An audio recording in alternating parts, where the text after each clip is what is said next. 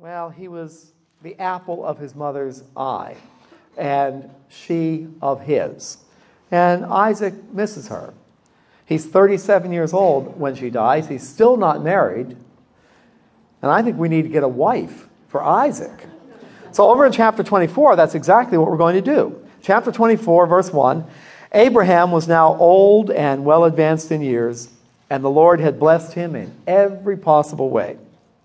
And he said to the chief servant in his household, the one in charge of all that he had, "Put your hand under my thigh. I want you to swear by the Lord, the God of heaven and the God of earth, that you will not get a wife for my son from the daughters of these Canaanites here. I don't want my son marrying a Canaanite, one of the local girls.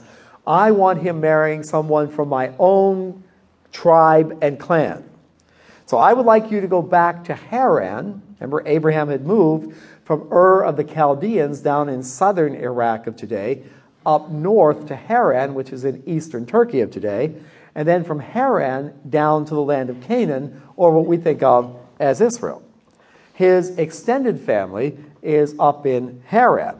So I would like you to go to Haran and find a wife for my son Isaac from my own people. And notice he made the servant swear an oath by putting his hand under Abraham's thigh. Well, that's NIV euphemism. If you are going to take an oath, and it's going to be a very serious oath, and you are going to take an oath and it is going to be a promise to the great patriarch Abraham, what is the most significant thing you can do to really bind that oath? Well, you don't put your hand on Abraham's thigh. You swear an oath on the family jewels. And it's exactly what the servant does. Exactly. Now, you don't want to break that oath, let me tell you. So, the servant sets off, and we read in verse 10 that he took 10 of his master's camels with him, and he made the journey all the way up to Haran. And when he got there, he came into town, and there was a well in the town. Now, there's going to be a well, or needs to be a well, in every village, town, and city. A prerequisite for a village, town, or city is a freshwater source.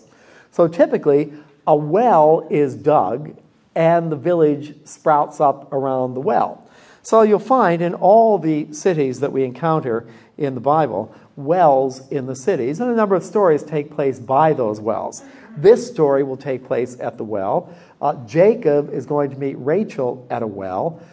Jesus meets the woman at the well. There's a lot of meeting going on at the well. Because as we read in the end of verse 11,